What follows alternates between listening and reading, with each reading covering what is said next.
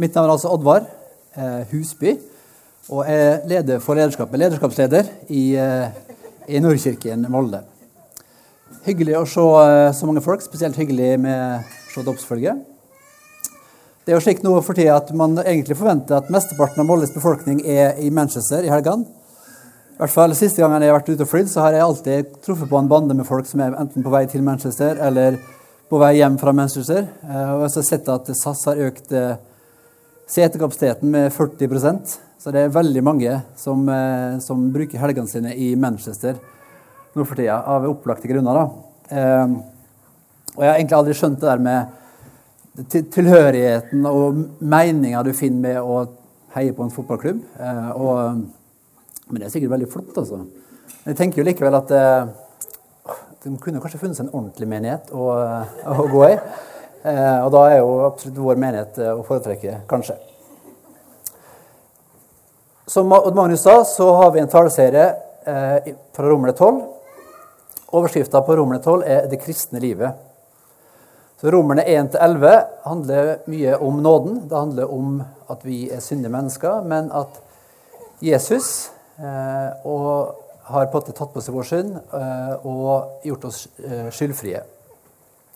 Så vi kan leve i nåden. Vi vet at vi er fri, og at vi kan stå foran Gud som skyldfrie mennesker, skapt i hans bilde. Og Romerne 12, det handler om vår respons til det. Romerne 12 starter med derfor. Derfor, på grunn av nåden, på grunn av Guds godhet, så kan vi leve livet, det kristne livet, på en måte som reflekterer at Gud er nådig med oss, og at Gud er god med oss. Og fra vers 9 og utover, så handler det ganske mye om menigheten, om hvordan vi skal leve sammen i menigheten. Og der står det i vers 9-10, la kjærligheten være oppriktig, avsky det onde, hold dere til det gode, elsk hverandre inderlig som søsken, sett de andre høyere enn dere selv. Så Paulus, han har klart å klemme inn 5 formaninger i de 2 versene. Og det er altså nummer 1, la kjærligheten være oppriktig. Nummer 2, avsky det onde.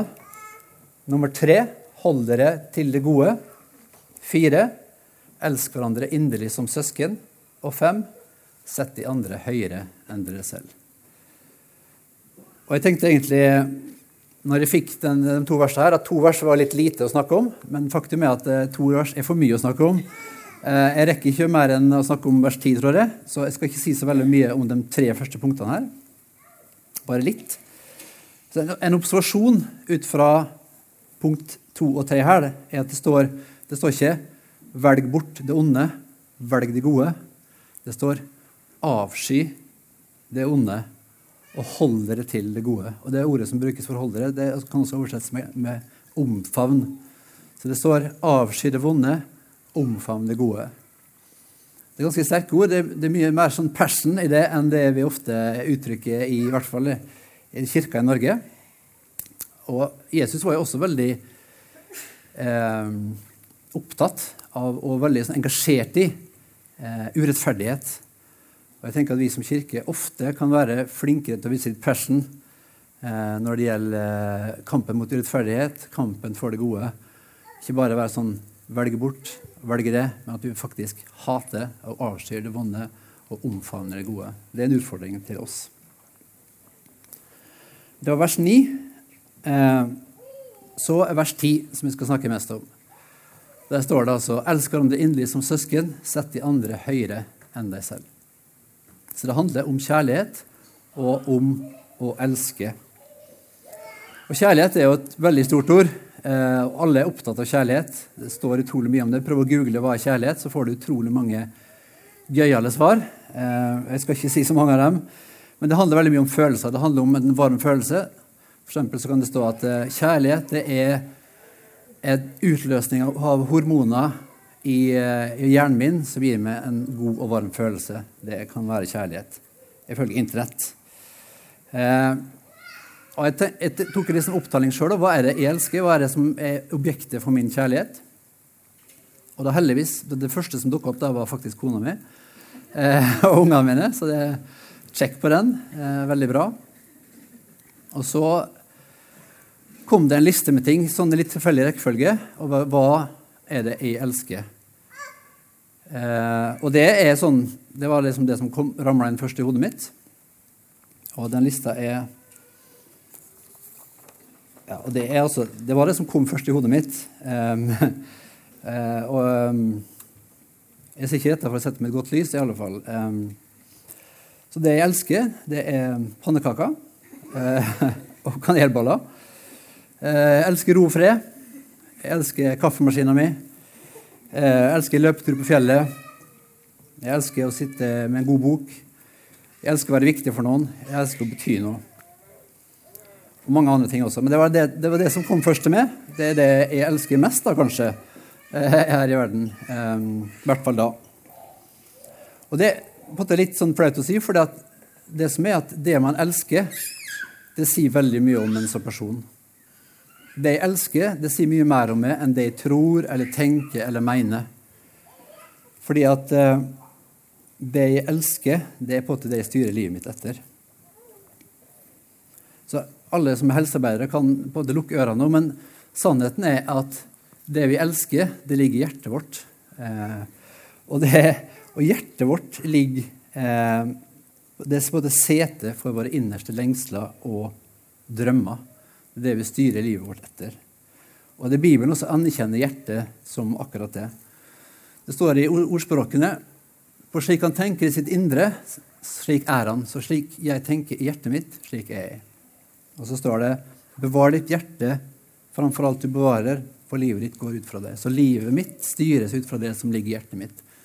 Det som ligger i hjertet mitt som avgjørende for den valget jeg tar i livet mitt. Og avgjørende for hvordan jeg agerer i møte med andre også. Mye mer enn det som i hodet mitt. Og den kjente teologen Bruce Springsteen, han har sagt «Everybody's got a hungry heart». Og det helt sant, for det sier litt om det samme. Det sier at hjertet vårt, det på en enorm drivkraft. Det en hunger inni der etter et eller annet. Så mange lengter etter det gode liv, man lengter etter en karriere, mening i livet, man lengter etter et godt familieliv, god helse, alt mulig. Og de lengtene i hjertet, det nesten som et kompass som jeg følger. Det det som på en måte styrer den valget jeg tar i livet mitt. Og det en hunger der som som veldig sterk. Og det ikke alltid man vet heller hva man egentlig elsker, hva som ligger i hjertet, men likevel så kan det være bestemmende for livet. Så et veldig banalt eksempel da. Sånn at jeg elsker kanelballer, tydeligvis. Og den kjærligheten til kanelballer, den får meg ofte til å ta irrasjonelle valg. Så jeg vet på lang sikt at både overdrevet inntak av kanelballer ikke bra for meg. Men likevel så ender jeg ofte opp med en kanelball i hånda uten å ha liksom bestemt meg for det. Og det fordi at den der drivkraften der, den ganske sterk. Og den overstyrer både kunnskapen i hodet mitt om at kanelballer ikke det aller beste for meg. Og et annet eksempel der, et litt viktig eksempel, at jeg vet jo, jeg har lest, at jeg skal elske Herren min Gud av hele mitt hjerte og all min kraft og all min forstand.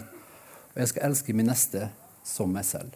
Det står i Bibelen, og det har jeg lest. Men når jeg ser hvordan jeg lever livet mitt, så ser jeg at det ikke alltid at den kunnskapen, den bibelkunnskapen faktisk manifesterer seg i handlingene mine. Det så mye annet vi ønsker i livet vårt, det så mye annet som styrer livet vårt. Som jeg sa, så ønsker vi en god karriere, vi ønsker et familieliv, vi ønsker en hytte, vi ønsker å være ute i naturen, vi ønsker å padle kajak, og sykle, og løpe, og dra til Manchester, alt mulig, det ønsker vi. Og det også ting som ligger i hjertet vårt, og som kanskje en sterkere drivkraft enn det å elske vår neste. Sånn virker det i hvert fall av og til. For det i hvert fall helt klart at kunnskap, det ikke nok. Det ikke nok å vite i hodet at man skal elske sin neste. Fordi at du nødt til å få det i hjertet ditt. Og mange av dere har sikkert hørt at den avstanden, de 30 centimeterne fra hodet til hjertet, det de lengste 30 centimeterne i hele verden. Det veldig vanskelig ofte å få en kunnskap til å sette seg i hjertet som en verdi i livet. Og uten at hvis det ikke kommer inn i hjertet som en verdi, så vil man ofte ikke leve det ut. Da vil man ofte glemme å gjøre det som man har tenkt å gjøre. Man kan ikke tenke seg til hellighet. Man kan ikke bestemme seg for å leve et liv i etterfølgelse. Man kan prøve å bestemme seg, men man kan ikke tenke seg til et liv i hellighet. Sant disippelskap, det handler om å få mest mulig samsvar mellom drømmene og verdiene i hjertet vårt og Guds gode vilje for livet vårt. Vi trenger å få Guds gode vilje i hjertene som et kompass for våre liv. Og hvordan får vi til det? Skal vi snakke litt om. Men vi kan gå tilbake til spørsmålet også, hva er kjærlighet? Og vi er en menighet som tror på Gud, selvfølgelig, og vi tror også at Guds ord, Bibelen, det er Guds ord til oss, og det er det som står i Bibelen, er sant. Og i Bibelen så står det mye om kjærlighet, så spesielt har Johannes skrevet mye om kjærlighet, både i Johannes brev, 1, 2, 3, og i Johannes evangelium. Og i 1. Johannes brev, kapittel 4, vers 8, så står det, Gud er kjærlighet. Så det er Gud som er kjærlighet, og det er Gud som definerer hva kjærlighet er. Og Guds kjærlighet, den kommer til uttrykk i hvert fall på 5 ulike måter. Det er Guds kjærlighet til Gud. Så Gud er jo en treenighet. Gud er fellesskap. Gud er alltid fra tidenes morgen, før tidenes morgen, vært et fellesskap som elsker hverandre. Så Gud elsker Sønnen, den hellige ånd, Sønnen elsker Gud, og så videre. Så Gud er fellesskap, og i fellesskapet har man kjærlighet til hverandre. Nummer 2 er Guds kjærlighet til oss. Gud, Faderen, Sønnen og den hellige ånd, de elsker oss på samme måte som de elsker hverandre. Og som en respons på det, så kan vi elske Gud, og vi elsker fordi han har elsket oss først. Han har satt oss i stand til å elske han, ved at han har gitt oss sin hellige ånd, og ved at han har elsket oss først. Og nummer 4 er vår kjærlighet til oss selv. Gud har også kalt oss til å elske oss selv, og sette oss like høyt som han setter oss. Og det siste, og det som vi snakker om i dag først og fremst, er vår kjærlighet til andre, som det også står om i Johannes brev. Så her kan man på en måte tenke på 3 dimensjoner. Det er opp og ned, som er Guds kjærlighet til oss, vår kjærlighet til Gud. Det er inn, som er vår kjærlighet til oss selv, og så er det ut, som er vår kjærlighet til andre. Og rekkefølgen her er ikke tilfeldig. Det er på en måte den veien kjærligheten går. Den går fra Gud ned til oss og ut til andre.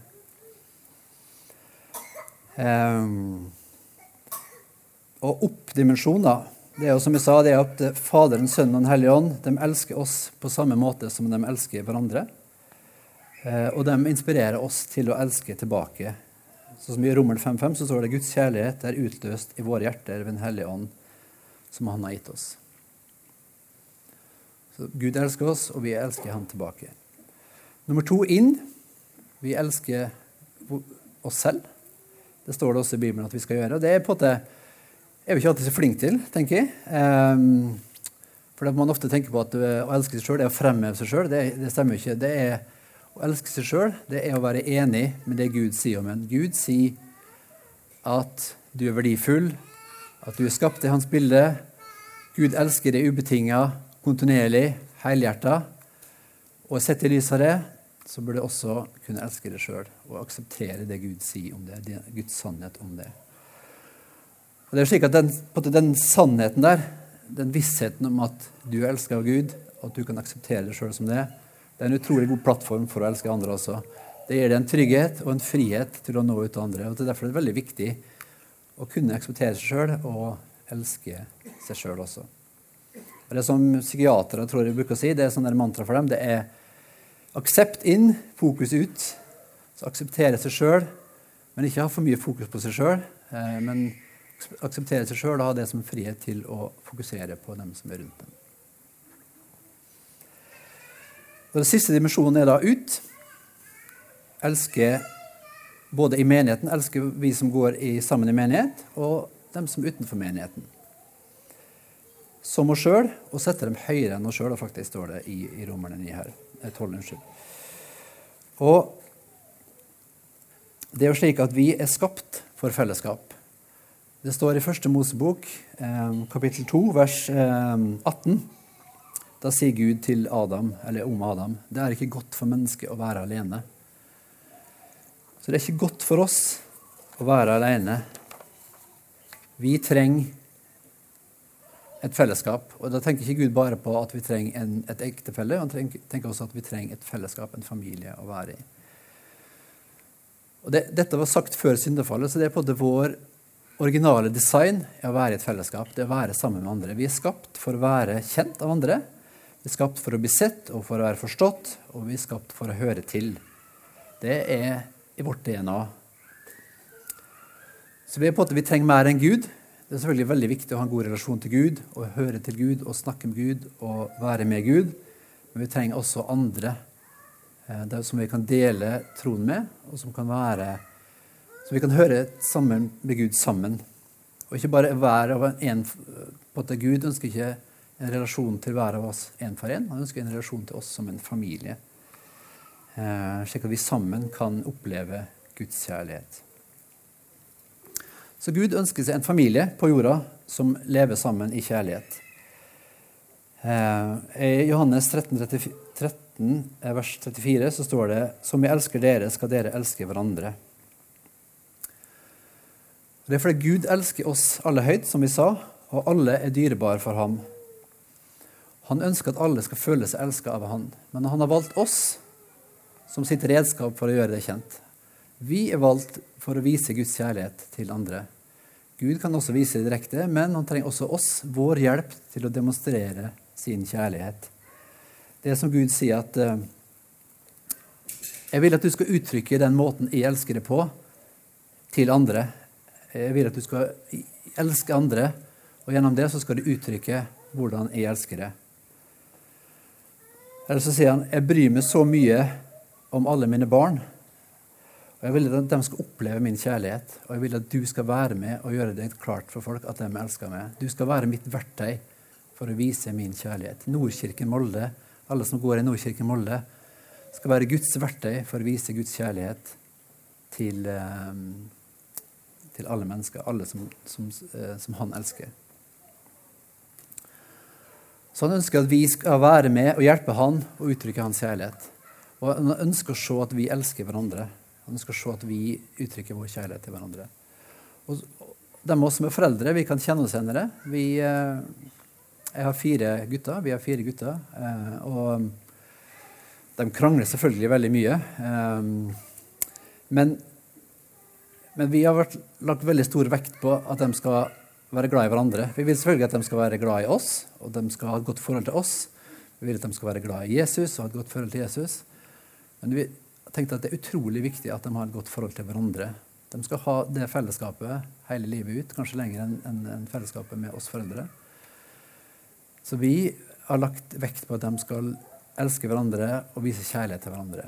Og det er noe som på en måte gjør en foreldre rørt, i hvert fall gjør mer rørt, er det når jeg ser mine barn vise kjærlighet til hverandre. Når de på en måte glemmer kranglinga og viser omsorg for hverandre, viser at de bryr seg om hverandre, gjør en kjærlighetsgjerning til en lillebror eller en storbror, da blir manns foreldre rørt. Og det er litt jeg tror det er en smak på det Gud kjenner når vi elsker hverandre også. Da kjenner Gud at hans barn elsker hverandre og tar vare på hverandre, og det er det han ønsker for oss. Så det er viktig fordi at vi er Guds redskap, og det er også viktig fordi at vi snakker om at det er viktig at vi er skapt til å være kjent, og være sett og forstått og høre til. Men det er dessverre sånn at det er alt for mange folk som ikke er sett, som ikke hører til, som ikke er forstått, og som ikke kjenner på sin verdi.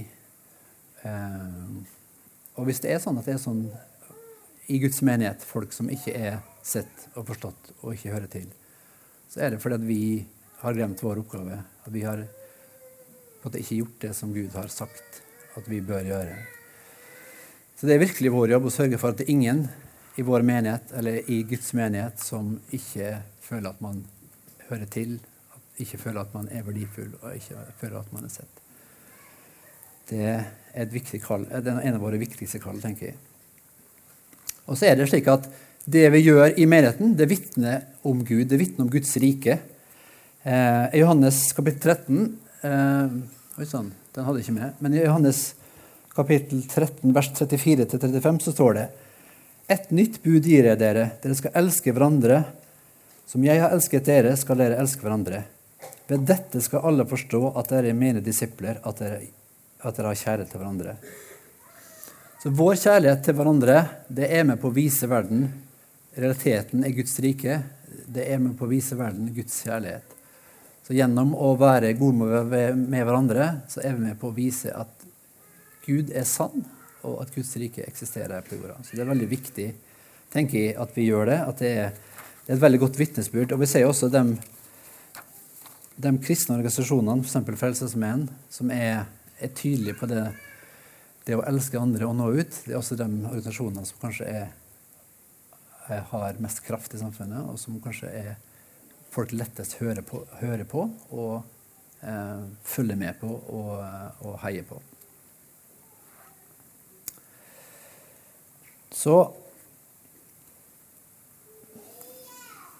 jeg tror dere er med så langt. Vi skal elske hverandre.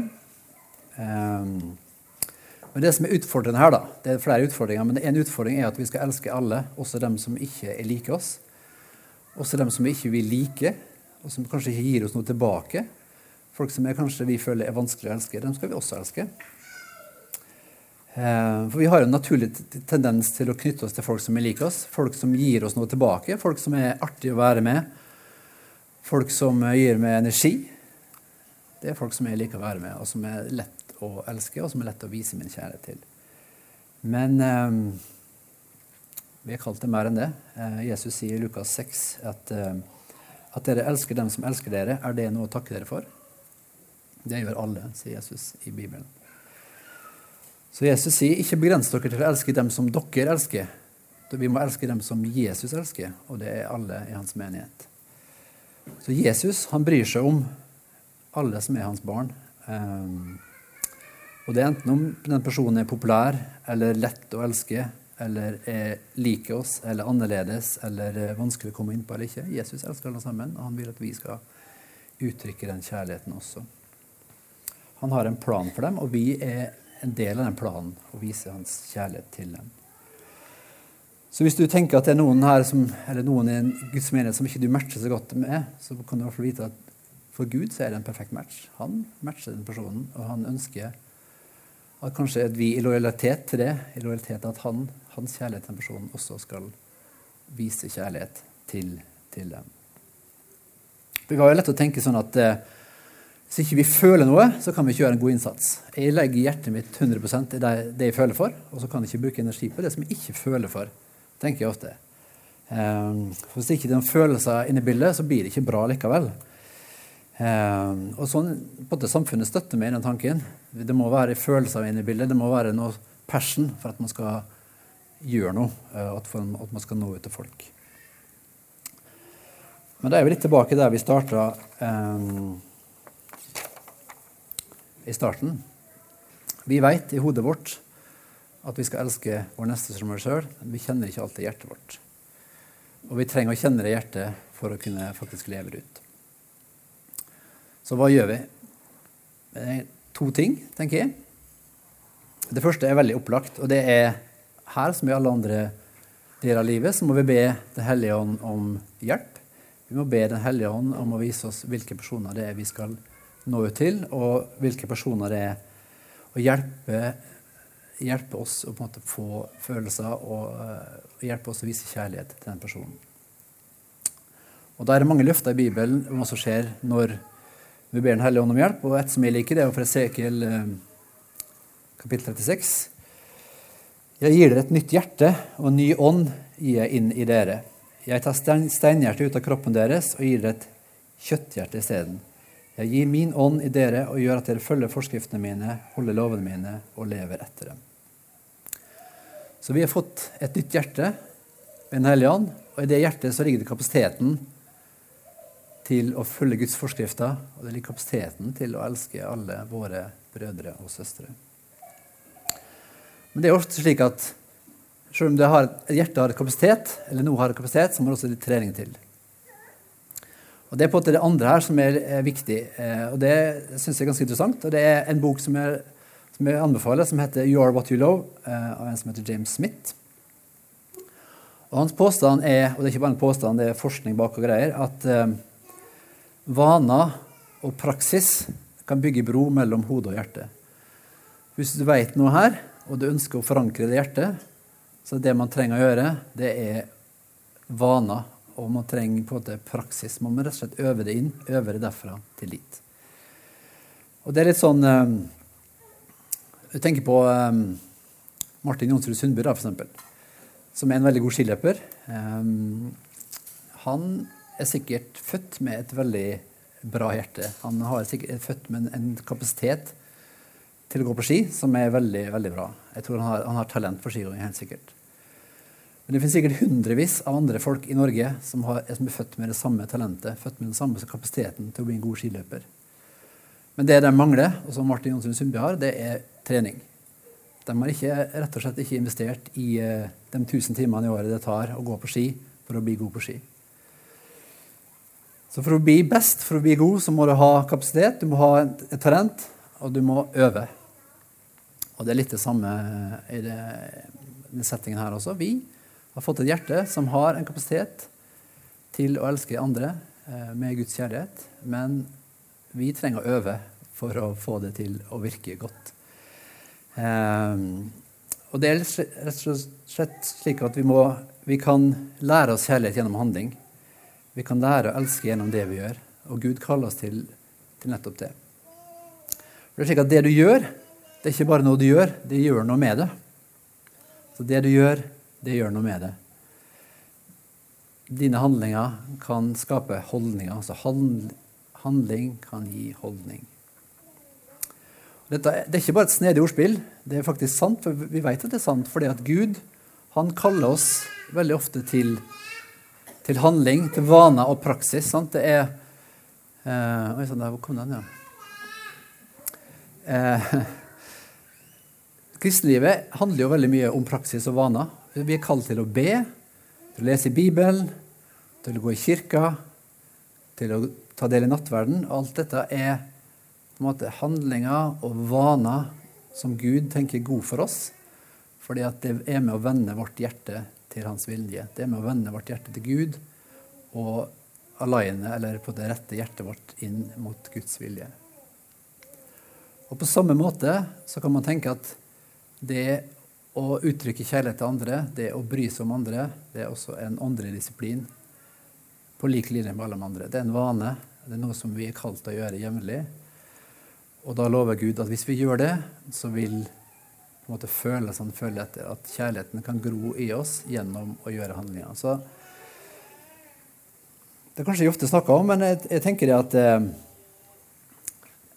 godhet, vise kjærlighet, det er en åndelig disiplin på akkurat på samme måte som å lese Bibelen og be og tilbe Gud.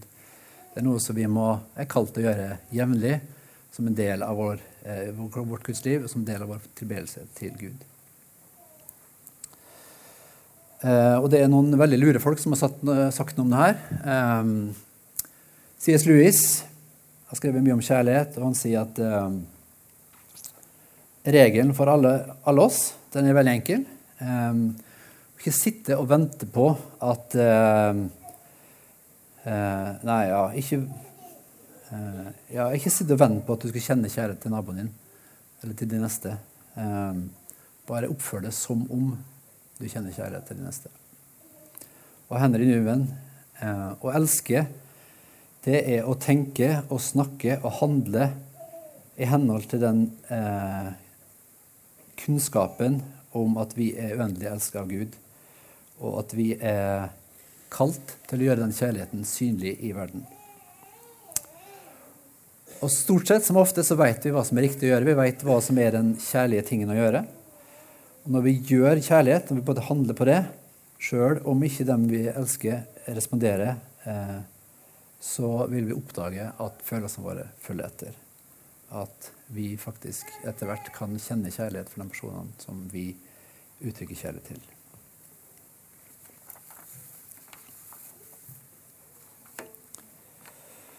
Og det er jo sikkert, fleste av dere har møtt personer som har gitt opp litt av det gode liv for å elske andre, for å tjene andre. Jeg har i hvert fall møtt en del sånne folk som jobber som misjonærer, eller med fattige, eller nødlidende, eller rusmisbrukere og så videre. Og det som jeg ofte føler er felles for dem, det er at de er veldig attraktive. Jeg føler det er personer som man lett blir trukket til, fordi at de har et engasjement i andre, og en kjærlighet for andre som er attraktiv, og som er på en måte tiltrekkende.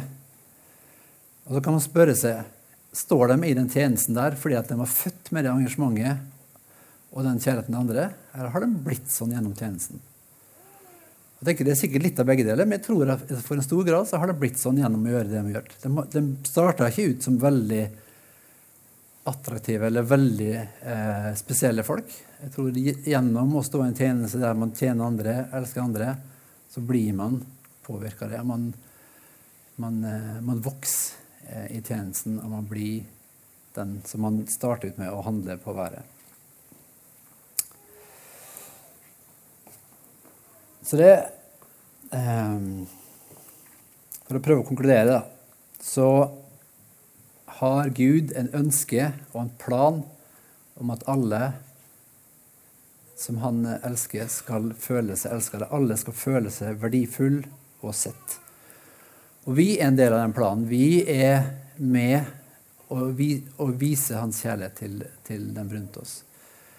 Og det er egentlig fantastisk å vite. Fantastisk å vite at du er en del av Guds plan. Gud ønsker å bruke det til å formidle hans kjærlighet til andre. Det er litt av en gave å kunne vise, ta med Guds kjærlighet og gi den til andre. Det er en fantastisk mulighet, en fantastisk privilegie egentlig å kunne gjøre det.